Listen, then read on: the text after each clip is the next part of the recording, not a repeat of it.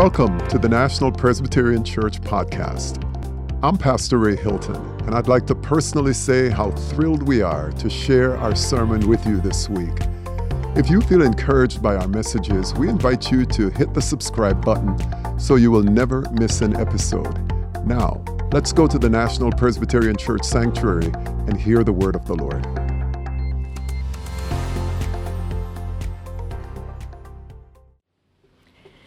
The scripture reading today is from Luke chapter 21, verses 25 through 36. Hear the word of the Lord. Jesus said, "There will be signs in the sun, the moon, and the stars, and on the earth distress among nations, confused by the roaring of the sea and the waves. People will faint from fear and foreboding of what is coming upon the world, for the powers of the heavens will be shaken. Then they will see the Son of Man coming in a cloud with power and great glory. Now when these things begin to take place, stand up and raise your heads, because your redemption is drawing near." Then he told them a parable. "Look at the fig tree and all the trees. As soon as they sprout leaves, you can see for yourselves and know that summer is already near. So also, when you see these things taking place, you know that the kingdom of God is near. Truly, I tell you, this generation will not pass away until all things have taken place. Heaven and earth will pass away, but my words will not pass away. Be on guard so that your hearts are not weighed down with dissipation and drunkenness and the worries of this life, and that day does not catch you unexpectedly like a trap. For it will come upon all who live on the face of the whole earth. Be alert at all times, praying that you may have the strength to escape all these things that will take place and to stand before the Son of Man." The word of the Lord. Thanks be to God.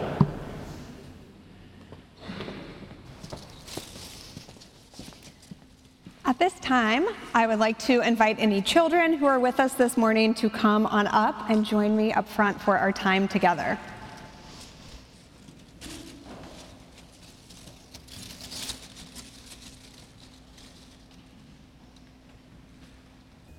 Good morning. It's good to be with you on this first Sunday in Advent.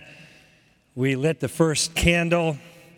We're marking the beginning of season that leads up to the celebration of Jesus' birth. We have various ways of working our way towards them. Jill shared wonderfully how some of our children will be learning to do that beginning tonight at the Advent Family Worship. Indeed, beginning today and for the next 3 weeks, we have an invitation to prepare ourselves for the coming of Jesus. Dr. Hilton has named our sermon series, Prepare Him Room. And that's what we intend to do during the season of Advent, to get ready for the coming of our Lord and Savior Jesus Christ. Dr. Hilton has selected passages from Luke's Gospel for each of the Sundays of Advent. And although most of us are already looking ahead to the presents that will be under the tree and to the baby that will be lying in the manger, surrounded by shepherds and livestock, this season is actually about 2 Advents. On December 25th, we celebrate the first Advent, the first coming of Jesus in the past, in humility, in the town of Bethlehem, in the hill country 6 miles south of Jerusalem. There is also a future Advent, a second coming of Jesus, his return, not in humility or obscurity, but in glory and power. We actually affirmed that we believed this in the final stanza of our Advent affirmation of faith. You might want to look at that in the bulletin. You said you believed it. And it's true. This second Advent, this coming in glory and power, but we don't talk about it so much in the first 4 weeks leading up to Christmas.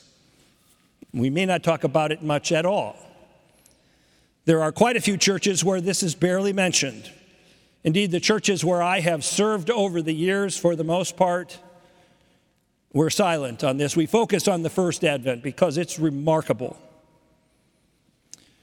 And perhaps there's some reasons why we shy away from this. There's some really extreme, irresponsible theology that is out there in the culture that is perhaps to blame, talking about end times. There are books, movies, tracts that portray this second coming from at one end of the spectrum to something that really looks awfully hokey, to at the other end of the spectrum actually is designed to be terrifying. But historically, this first Sunday of Advent is when Christians have focused on Jesus. For most of the history of the church, this has been the case. Jesus in his second coming. And that's what Dr. Hilton has planned for us today as we begin to prepare him room on this first Sunday in Advent. Let us pray. Lord God, help us to watch and to wait, to be alert to what you are doing in the world, what you are doing in our lives, to what it means to long for you to come, and to pray for that. Open our eyes to hear and our ears to see and to hear you today. In Jesus' name, amen. I don't know what your custom is when we read the scripture, but as we read it this morning, if you were following along, it's not all that straightforward. It's a little bit puzzling. It's part of a longer discourse in which Jesus is warning about coming persecutions. He's foretelling the destruction of Jerusalem and the Jerusalem temple. And we have to say at the outset, these are not the kind of Bible verses that you tend to find on refrigerator magnets in our kitchens. You don't have these embroidered on framed wall hangings in your living room. If you care to look in your pew Bible, you can see the larger context for the passage that's printed in our bulletin in the 21st chapter of Luke. You can find it beginning on page 856. And if you look, you'll discover that there are references to future cataclysmic events that are described with symbolic themes and imagery. Now, these themes and imageries are from texts that Jesus' hearers originally would have been familiar with. They're written in a style called apocalyptic. We hear about apocalypse and it refers to the end of the word, but in Greek the word actually just means revelation. In fact, the last book of the Bible, which is filled with this kind of apocalyptic writing, is in Greek called apocalypse. It translates revelation. But that future cataclysmic events and the themes in the imagery, we find a lot of this in the book of Revelation. We find this as well in the Old Testament book of Daniel. But did you know that in addition to here in Luke's gospel, there is similar passages in Matthew chapter 24 and Mark chapter 13? The primary characteristic of this kind of apocalyptic writing is metaphor. Metaphor. 7th grade grammar and English. Word pictures. Something that represents something else. So this before us in our text has picture language of the ancient world, powerful empires and events in the ancient world were, in apocalyptic language, described using vivid symbolic images. So, a powerful empire or an event, a great leader, sometimes is portrayed with a wild animal. Historical events were represented with natural phenomena. And that's the way that our passage in this morning's bulletin begins. Signs in the sun, moon, and stars, the roaring of the sea and the waves, earthquakes and floods. It's a way to describe what's going on in our world, but also in what early Christians and Jewish believers thought was the case, that there were supernatural powers behind these things. That what we saw was not all that was going on, that there were forces at work beyond the forces that we understand. Frequently, this kind of language is used to describe the times at the end of the world as we might know it, and to mark the beginning of a new world. Apocalyptic thinking was frequently triggered by major historical crises. For example, the destruction of the temple in Jerusalem is the context for Jesus using this language in our text this morning. And in the end, the purpose of this style of writing is to give God's people hope and to encourage them to remain faithful despite hardship and persecution, to have hope that the present pain and suffering will end, even though it may look like there is no end to it in sight. And so when Jesus talks about signs in the sun and moons and stars, he could be talking about literally that. But the phrase more likely meant that the great nations and kingdoms of the earth would soon, as we could say, be going through convulsions. Those of us who have lived a while can look back to the fall of apartheid South Africa, or the end of the Berlin Wall and the fall of communism. How quickly, how unexpectedly great changes swept through these massive systems with huge and unpredictable consequences. And anyone living in the Roman Empire during the decades following Jesus' death and the birth of the church could easily feel the way that this passage describes, particularly after Emperor Nero's suicide in 68. There were 4 emperors in quick succession, each with an army, creating strife and fighting and civil war. And during this time, Jerusalem was besieged as a rebellion was put down there. And this resulted in the destruction of the temple. This took place barely 30 years after Jesus was speaking about this very likely possibility in our text in the passage in verse 20, right before we get to our point. And the much vaunted Pax Romana during this time, the Roman peace, which Caesar Augustus purportedly said brought the world together. Whatever it was shattered. And it wasn't shattered because of an external threat from an alternative world power. It disintegrated and it collapsed from within. No one saw it coming. And it created a convulsive shudder that went throughout the known world at the time. And this is exactly what verses 25 and 26 are describing in our passage this morning. Using this language from Old Testament prophets associated with the day of the Lord. These violent changes, both natural and cosmic, will come upon humanity like a blow to the solar plexus. In our passage, it says that people will faint. If you translate the word literally from the Greek, it could even mean that they literally die from lack of breath.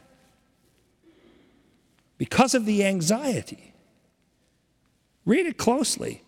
The terror and death don't come to the world from the cataclysmic events themselves, but from the mere dread of them.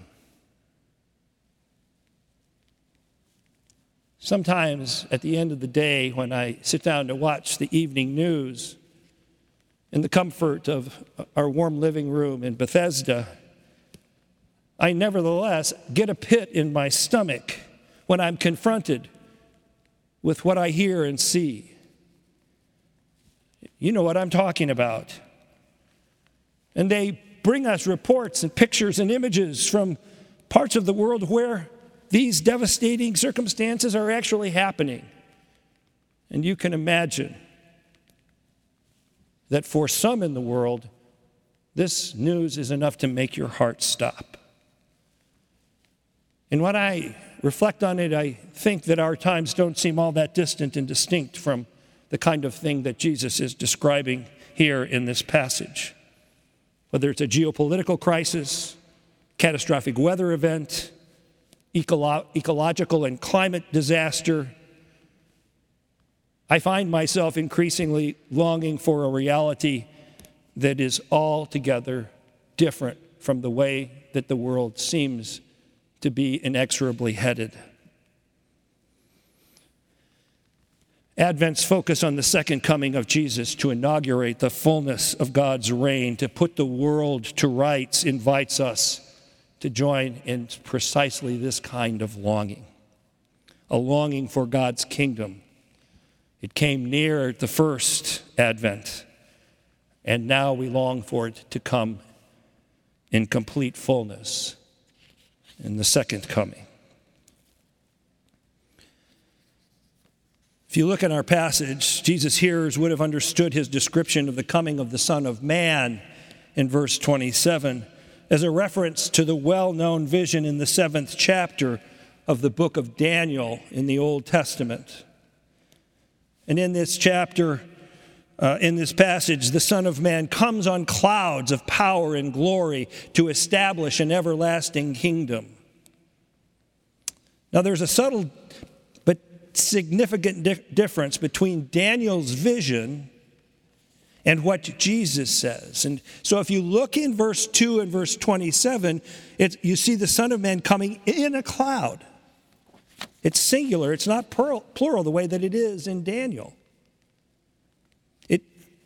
Jesus changes clouds, meaning the means by which the Son of Man comes, to a representation of God himself. The way that the people of Israel experienced God, beginning in the wilderness, when God dwelt among his presence. And you see in Exodus chapter 40 and many other places that God's presence with humanity is signified by the pillar of cloud. Jesus is the Son of Man who will come on the cloud of God's presence. Subtle but important. The Son of Man, Jesus Christ, is none other than the one who is God. And so Advent invites us to look forward to this day, to wait and to watch for it. Just the way that the parable of the fig tree and all the trees encourages Jesus' followers to look at the signs. Just as you see the changing seasons and you're aware that there is change coming, look for the signs that God might be sending of the ways that he is coming to be present among you. And so, not only then, but now, we, his followers, are encouraged to wait and to watch for him. Jesus has been responding to questions that people had about when the temple will be destroyed and when the end will come. And in his response, he concludes by turning from signs in the heavens to the concerns of daily life. Because the life of a disciple, after all is said and done, is not one of observation, certainly not of speculation, but of behavior and relationships. So let's look at chapter 21, verses 34 through 36. Jesus gives further instructions about how to watch and to wait. But notice, he doesn't say anything about how the Son of Man will return or when. All of the subjects that the modern mind associates with end times and the second coming, things that you may have read about in popular novels or seen in movies or other places. Concepts like the millennium or the rebuilding of the temple or the battle of Armageddon or Zionism or the restoration of Israel or the state of Israel or many other things. Of these things, Jesus has not a word to say. That's not how you prepare for the coming of the Son of Man. Rather, he gives us two concluding exhortations, neither of which is directed to the future. To prepare for the future coming, you focus on the present. You focus on yourself. We focus on how we are living here and now. So Jesus' words in the beginning of verse 34, be on your guard, be careful. They summon Jesus' followers to watchfulness in the very areas where their inclinations might place them at risk of being caught not on the alert. He has said to them on 3 previous occasions in Luke's gospel, cautioned them not to be like the Pharisees in their hypocrisy or the scribes in their pretense and privilege, not to take it easy on the disciples if they sin, and if others sin who they might not be so predisposed to, that if they confess their sins, that they should be forgiven. Usually when Jesus admonishes his disciples to be on guard, it's not in a private audience, but in the presence of many other people, and that's the case here. And so in verse 34, when Jesus warns against lives that are weighed down with dissipation, drunkenness, and the anxieties of life, he intends that for a wider audience. The life of unbridled indulgence and excess is scarcely the way to prepare for the coming of the Son of Man. A life of debauchery would make it impossible to watch and wait for the coming of God's Messiah. Really, this kind of life would only make you numb and a way to avoid it. Avoid the reality that is nevertheless coming. But Jesus adds a second kind of warning. A warning about the worries or anxieties of life. And his followers are to be on guard so that the attractions of the surrounding world not dull them. And I think that this second condition is more relevant to us this morning, even if it's a little less obvious than the carousing and intoxication warning. If you seek to follow Jesus in serious faithfulness, then we must be on our guard so that we do not become overly invested in the ways of the world. Excessive concern for material things, if we're not watching out, these concerns can eclipse the one of unsurpassable importance. That is, the important thing is to follow Jesus. The stores have been displaying Christmas decorations and playing carols since Halloween. Christmas movies have been airing since mid-October. Black Friday and Cyber Monday shipping hit all-time highs with over $20 billion in sales. If we're going to wait and watch for the coming of the Messiah, we've got some serious competition from the concerns of this life and the ways of the world.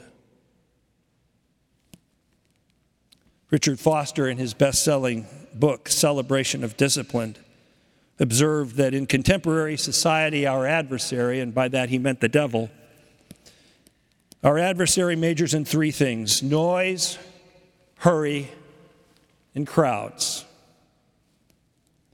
And if he can keep us engaged in muchness and manyness, Foster writes, he will rest satisfied. More, bigger, better, faster. More, bigger, better, faster. More, bigger, better, faster. This is the rhythm of life that the surrounding culture beckons us to follow. Advent invites us to do what Dallas Willard regularly urged people: to ruthlessly eliminate hurry from your life. I learned in an odd way the value of slowing down and waiting in a most unlikely place: the Universal Studios theme park in Orlando, Florida. It was nearly 13 years ago that our family planned what would be our family outing to Orlando and theme parks. We stayed at a Universal Studios hotel, which is a great deal because not only did we have fast passes, which meant that we could skip most of the line before you entered into the attraction, it also allowed us to go into the park an hour before general admission. And so there on our very first morning, we knew our destination: the Wizarding World of Harry Potter, the newest section of the park. Our two children, who are now college age, had literally grown up with Harry Potter. The first book came out when they were still in elementary school, and Harry and his friends matured at about the same rate as our son John and Christina. And as we entered the park, it was what we'd hoped. There were relatively few people, and we made a beeline for the ride. And we got there, and yes, there was no line into Hogwarts Castle to board the Harry Potter and the Forbidden Journey ride. And we walked as fast as we could, and before we knew it, we were getting into this vehicle that would whisk us through the castle and up above and around, and it was all over in less than 4 minutes, I think. Wow. So we went back and we did it again. Again, no line. Went right through. We went off to enjoy the rest of the park. And then later in the day, we thought, well, let's go back. And so our passes got us entry into the attraction, but there was still a line. And it turns out the line takes longer than 5 minutes. The ride takes longer than 5 minutes. And it was worth the wait, because as we made our way through to get into this vehicle that would whisk us around the castle, we had a tour of various rooms in Hogwarts.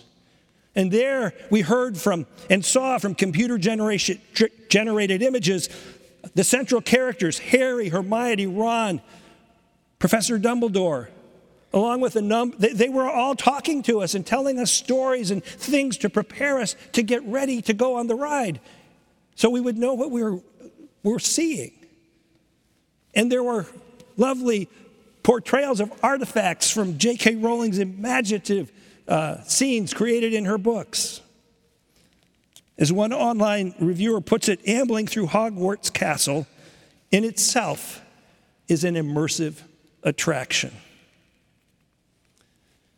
And we didn't realize it until our third time through, because we finally had to slow down and wait and watch. And the ride was so much better because we finally had to wait. And so it is with Christmas. It will mean so much more if we don't hurry to get there, but we watch and we wait.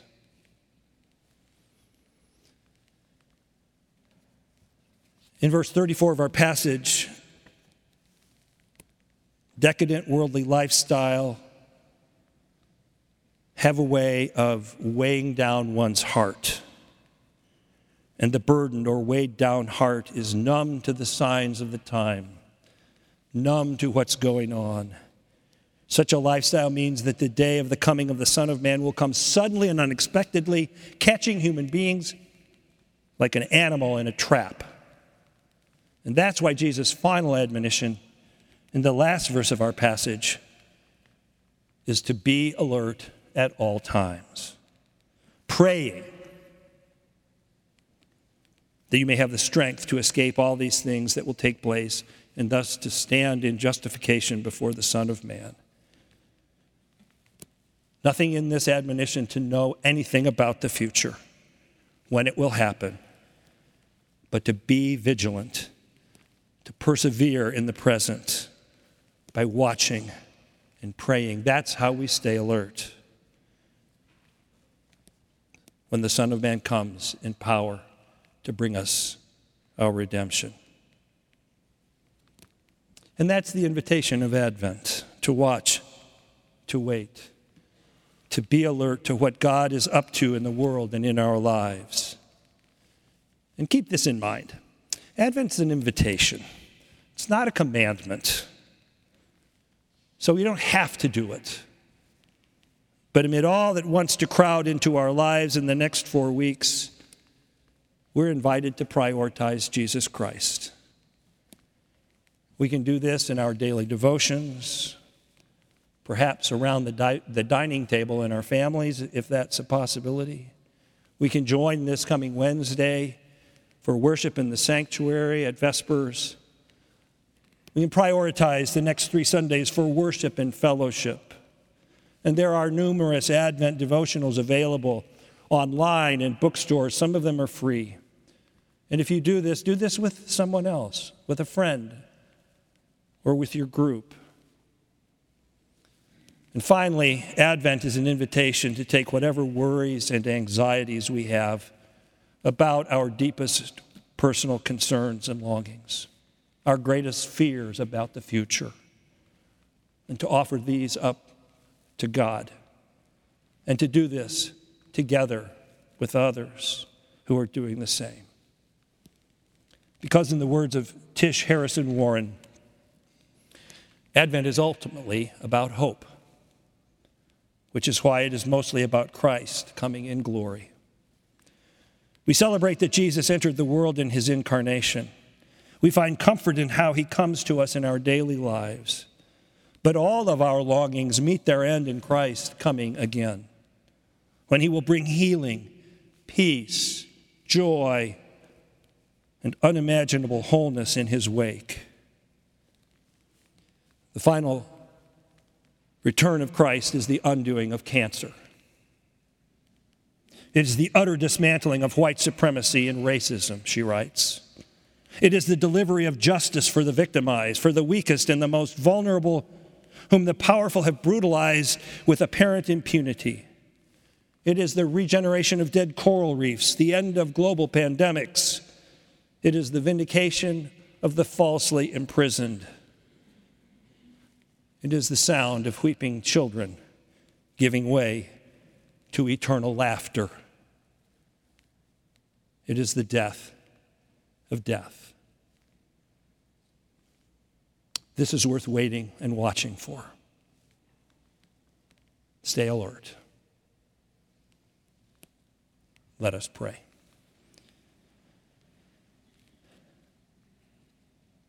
Come, Lord Jesus,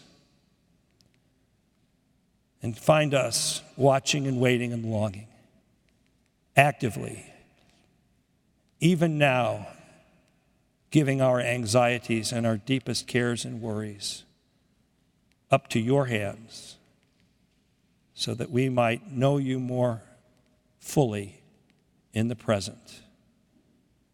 And may we, in these next 3 weeks, prepare room for you so that we are truly ready to celebrate the feast of Christmas. Amen. We're glad that you could be with us today. If you would like more information about our church, visit our website at nationalpres.org. That's nationalpres.org. Help us spread the good news of the gospel by sharing our podcast with your friends and giving us a rating. If you haven't already, be sure to click the subscribe button. See you next week.